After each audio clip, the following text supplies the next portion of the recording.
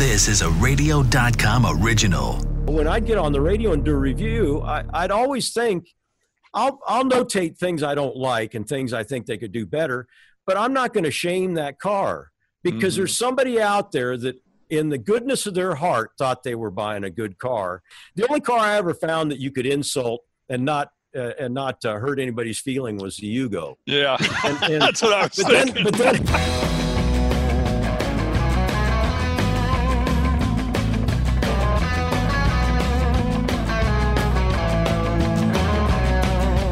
Hey, everybody, welcome back to another exciting edition of the Talking About Cars podcast, where it's all about everybody has a car story. We have a man with us who has a lot of car stories. We're going to talk about that. First off, let's introduce everybody on the screen. First, there he is. You know him, you love him. The guy from Great American Auto Scene, my co-host, Hot Rod Bob Beck. Hello, Bob. Hello there, everybody. And then, of course, our guest for the day joining us on the show, you know his name. And, of course, this book, you know, I got to tell you, Ed, it's the Legacy of Justice. I always think like I'm talking about a superhero thing. And now, faster than the speed of sound. And the Legacy of Justice himself, Ed Justice Jr., joining us.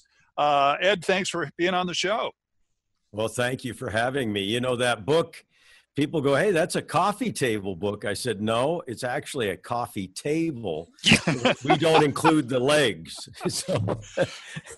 6 pounds right here as I hit it into the stand here. Yeah, you know. That's hey, 6 you pounds. Know. Yeah. $50 to send it to Australia. Yes, exactly. And it's a cool book, and we're going to look at some of the pictures in it because, frankly, what's a book without pictures? Of course, last time we had Kelly Earnhardt Miller on the show talking about her book, and she had no pictures. And I went, how could you do a book without pictures? Come on. And Ed, the pictures in your book are just awesome. How does your family take so many pictures? Well, that's a really good question. You know by seeing the book that I am a photographer. I've shot motorsports for 50 years plus. And my dad was actually a very serious photo hobbyist, and that's sort of where I got the bug from.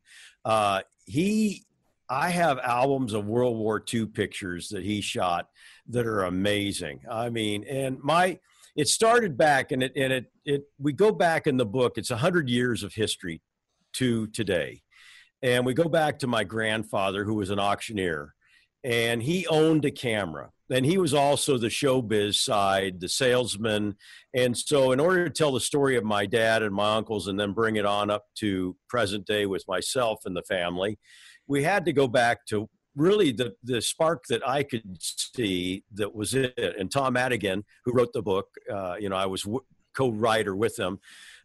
He saw that. And my grandfather, being an auctioneer, was one of the few people in society at that time that had a reason to own a camera. And because he needed to shoot pictures of livestock and farms and all that. So he actually owned a camera. And, I have to explain this to people under a certain age, that there was a point in time when a camera was a real luxury item, and it was a very rare thing. And even when I got married some almost 40 plus years ago, we had one friend who owned a video camera, and we asked him to please bring your video camera to the wedding. And so now everybody today with a phone has got a camera, and there's 6 billion of these things in the world.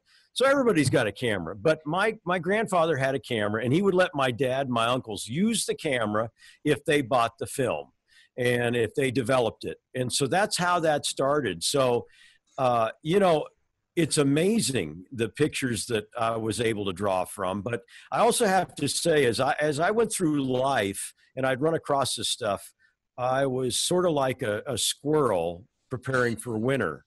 I'd squirrel it away somewhere, you know what I mean? And really, frankly, nobody else really cared. And that's how I ended up with all this stuff. Here, let me see if I could show some of these pictures here. Yeah, that's a 1934 amazing Chevy.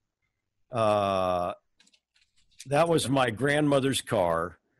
And that's my dad standing next to it. And that car, you can see it's got all the accessories, the eyelids on the headlights and the fog lamps. And I think it's got an Appleton spot on it, which is one of the cool customizer things. That car also is very significant because that was the car that my one uncle got paralyzed in.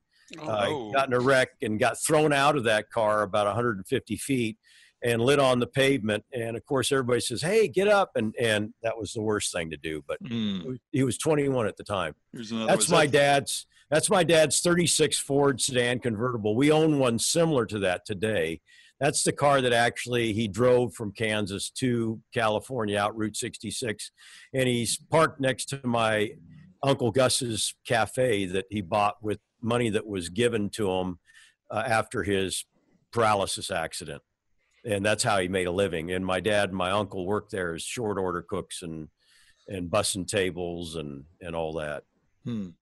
So yeah, no, the photos are amazing. And trust me, I used a fraction of the photographs that we have. I mean, the archive we have is just off the charts. It's amazing.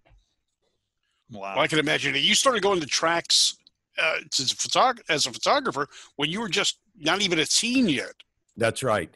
I got my first camera was a very, very cheap model Polaroid. And I was telling some guys yesterday, I was shooting fake UFO pictures with it. As good as any of the other fake UFO pictures that you saw at the time. I was taking the string and the great thing about that Polaroid, it was just bad enough image quality that it wouldn't show the string and all that. So you want a good UFO picture can't be really clear. It's, hey, I caught it. So anyway, and then I got my first actual camera was a Konica Auto S2, and I got that when I was about 12. And there's actually pictures from that camera that are in the book, The Snake versus Mongoose. And they're really great shots of Tom McEwen. I shot out to Winter Nationals about 1969 or something like that. Mm-hmm. But when I really got rolling was when I was 14. And by 14, I was actually selling pictures to the magazines as a freelancer. And as I explained to people, it was a completely different time. I know if you try to get a 14-year-old out on the track shooting pictures today, you might have an issue.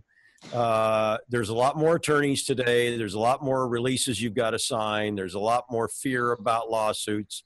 None of that I had to deal with. And I was going to the races, Bob, as you say, ever since I was able to walk with my dad and my uncles. And when I got involved in the photography, I just was very passionate about trying to emulate those guys that I looked at in Car and Driver, Hot Rod, Road and Track, guys that became my good friends and who I ended up shooting next to for many years. Well, was that a possibility of your career? Is that really what you thought about doing? Or did you always know in the back of your mind eventually you're going to yoin the family business?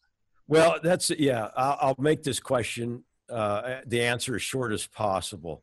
I met a young guy when I met a guy when I was young called John Goddard, and he had this incredible list of things that he wanted to accomplish, from climbing Kilimanjaro to swimming in the Zambezi to God knows what. And he would come out to schools and talk about it. Between that and my dad instilling in me that, Ed, just go for it. Do everything.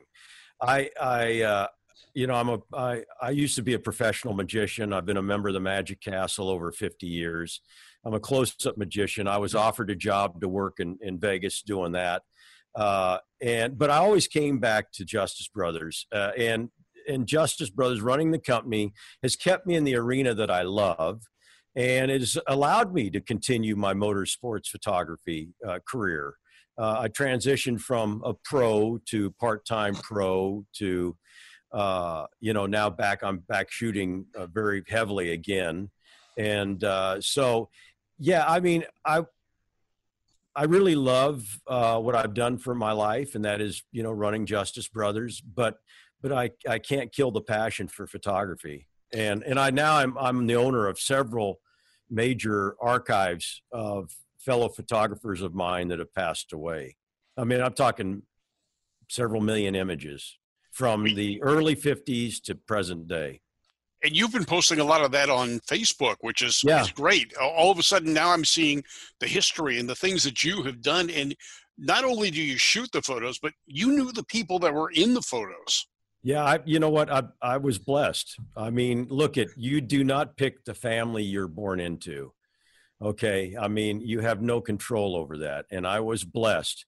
And, but then again, having lived long enough in life now, I realized that I was smart enough to seize the opportunity and do it in the right way and not just ride the wave, you know, become part of the wave, I guess. And yeah, I enjoy it. You know, I got induced into doing Instagram by a fellow videographer. He used to be the producer of Jay Leno's Garage when it started online, and he won an Emmy. Robert Angelo's his name.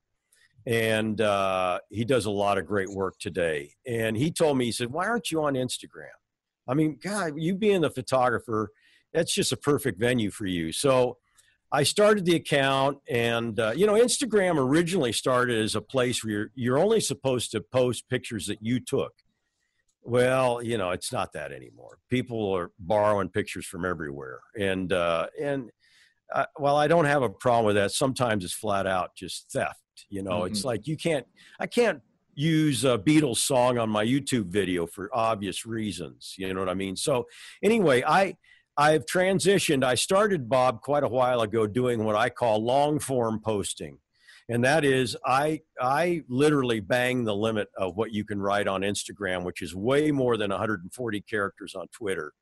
And it's everything you're not supposed to do. But I found that there's a certain audience for that. And look, there's no money in this for me. And it's quite a commitment. But having done radio in a 2-hour show for 20 years, I was used to a commitment. And because as you know, it's like this right now. You just don't turn the mic on and do it. There's a certain amount of prep work, research, et cetera, if you're a pro, that you have to do. And a lot of people, they start blog sites, and you go on, you look at a lot of these blog sites, and the last time they posted was 2016, 2014. It wears most people out because they don't have the discipline. And so, yeah, I enjoy it. And you know what? I try to contribute to the positive side of the internet. I don't want to be part of the negative part of the internet. I have no desire to be there. I've really not experienced that. If I have somebody that tries to be smart with me, I'm not going to deal with it. I just don't want that. I mean, I'm all about educating and entertaining people about racing history because it's something that's been very, very good to us. And I feel it's partially giving back. I hear a lot about radio too. You had talked about radio. How did you kind of get that part into your career as well?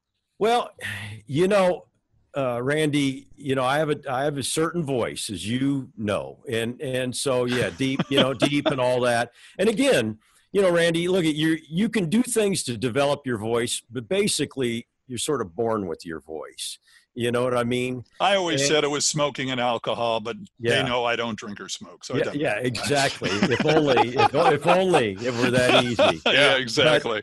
But anyway, I had done some radio, and people had asked me to do radio because it's like a photographer. I mean, you do need access. So access is part of that, okay? And then you need knowledge, unless you're just going to be a reader, okay? And we know what a reader is. I mean, you're just reading the script, or you're reading the teleprompter or whatever. And so that's how I first got into it. And then I connected and I started doing the Motorsports Report on Car and Driver's radio show. And then I co-hosted on Car and Driver. And then Road and Track wanted to do a radio show. So I was picked to be the host of Road and Track's radio show. And then I ended up doing Motor Trend also, did, the top 3 automotive magazines, and interviewed every single top executive, test drove plenty of cars, did racing reports, and I'd have access to the drivers because they're my friends. And I never, ever breached their trust. And I could get through to people when other people couldn't, because I wasn't going to do that gotcha interview. And you know what I'm talking about. I wasn't going to lay them in and then, put them in a uncomfortable, unreasonable position. I'd ask them honest questions and give them a fair shot to explain themselves. And, Howard Bragman, a PR guy, Bragman, Nyman, and Caffarelli. Michael Nyman, who was a partner of his, is a very good friend of mine. And when the Tiger Woods thing happened with his wife and that whole blow up, I reached out to my friend Michael Nyman. I said, hey, I'd love to have Howard on the show to talk about damage control. Not that I was doing golf, but there have been drivers that have needed this help. Like when AJ Foyt punched Arie Luyendyk in Victory Lane at Texas. What took him off the front page was Evander Holyfield biting the other boxer's ear. You know what I mean? And so, or Holyfield's ear got bitten by Mike Tyson. Right. That's right.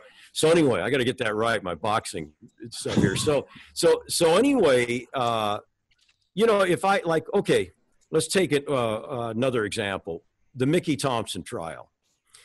Mickey was a very good friend of ours. He wanted to rent space over on the other side of the building from where I am now.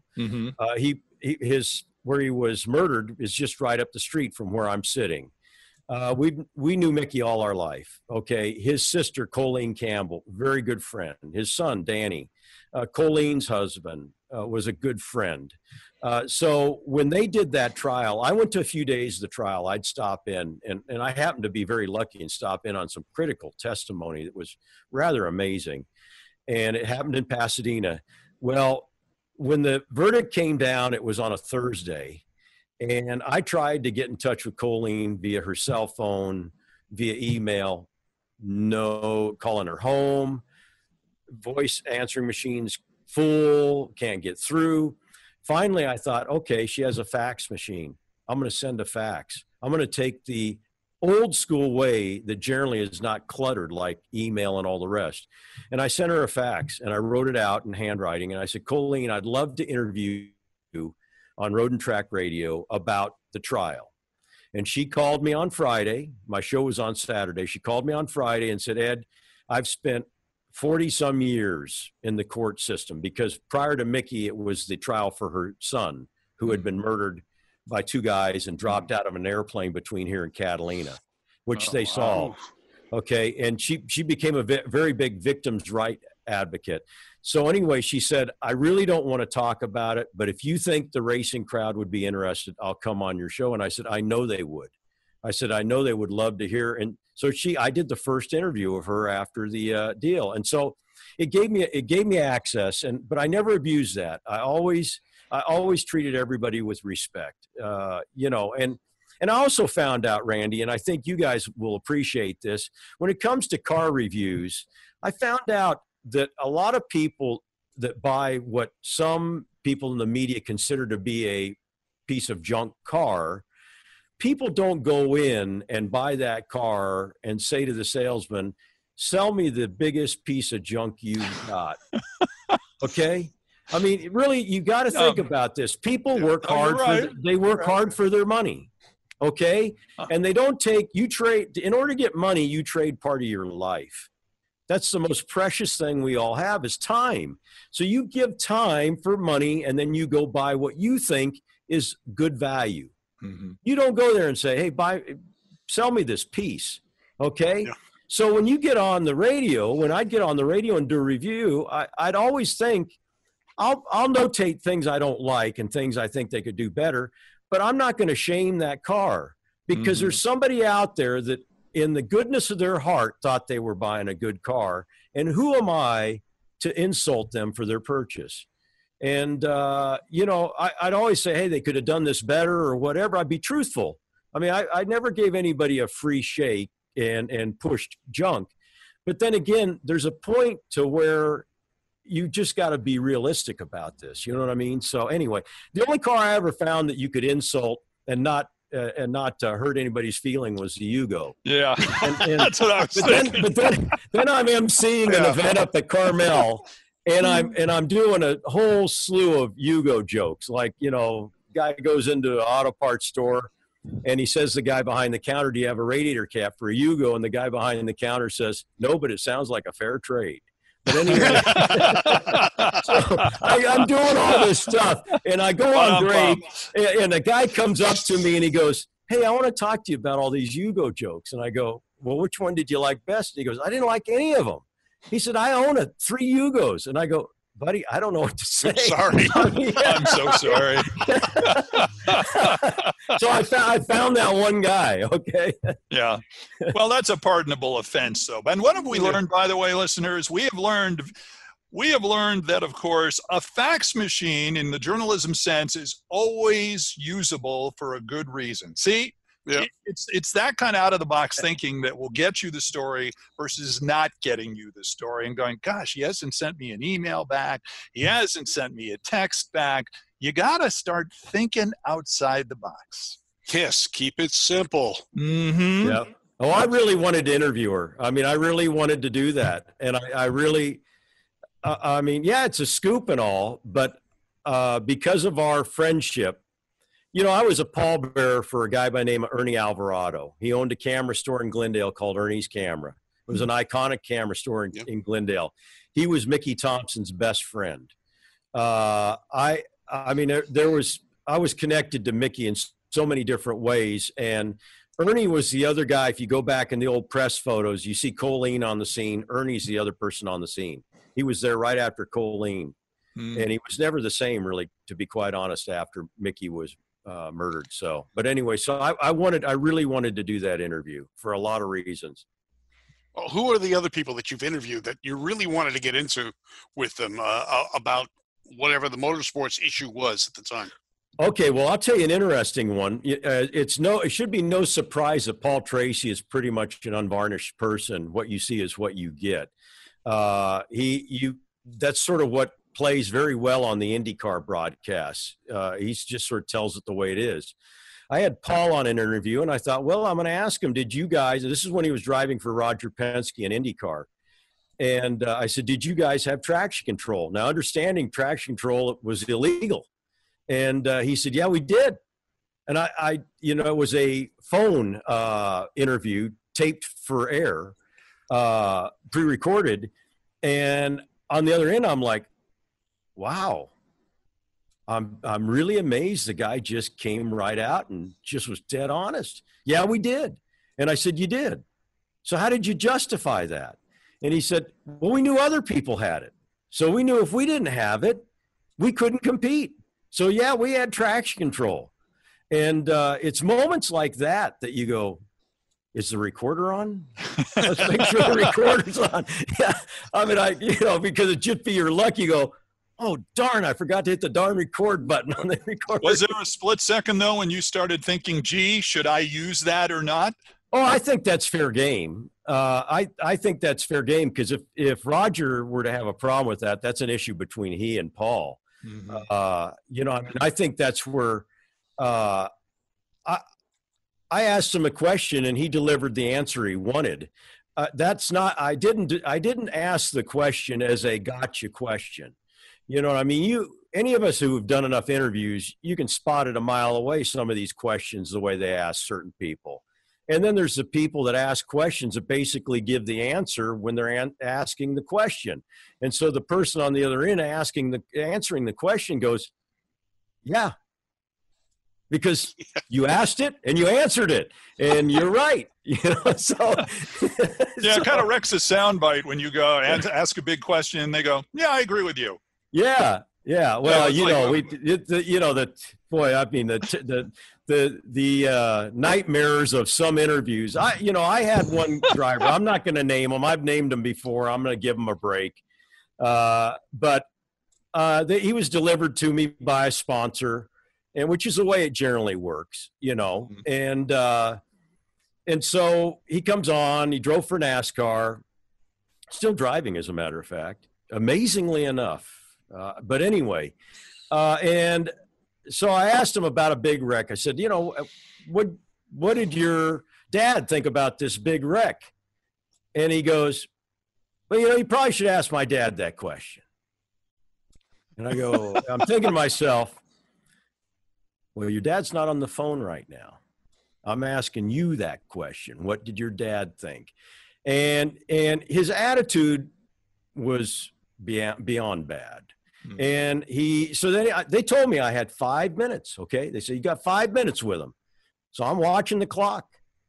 And at about 3.5 minutes, he goes, okay, I think we pretty much covered everything. I need to go now. So the rep called from the oil company, massive oil company. And he said, so Ed, how did the interview go? I said, why you guys sponsor this guy? I said, why do you sponsor him? I said, he's the worst. I said, you know what? I'll tell you what, I want you to start a list of people who do not want to ever interview this guy again and put me at the top of the list. And you know what the guy said? Ed, I'm afraid you're going to be at the bottom of that list. I said, then I'll ask you again, well, why do you sponsor this guy? And he goes, it's a good question, and I think we're going to take care. And you know what? They quit sponsoring him. Wow. And yeah, I mean, boy. My dad told me, Ed, it doesn't cost anything to be nice. Mm-hmm. It's free. And my dad also told me, and I think these are both in the book, there's a number of things that my dad drilled into my head as I was growing up. Another thing he told me was, he said, Ed, you can always tell a big man by how he treats a little man. And you know what? That's so true. Mm-hmm. A person who has power and position, when they abuse that power and position with somebody that's in a weaker position and has less power, that's the real sign of a jerk. I mean, when somebody just abuses their position, and it's so true. And, you see that, and then you see other people. And guy asked me this morning, how many people have you met that are bad? And I said, you know what? I've met clearly more good people in my life. I really have. I've met a lot of great people, that are just such natural people. And Bob, on those posts, I always pointed out, like Richard Petty, the most recent post. Richard is a what you see, what you get guy. Richard's always been gracious. He's always been very congenial. Richard's just a great guy. And Richard Petty's the king.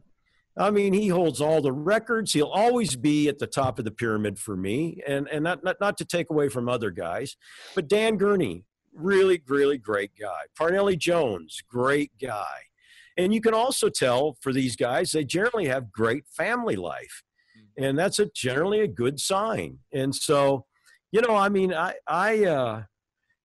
number of bad interviews I had, I can count on one hand, thankfully. And that's a good thing.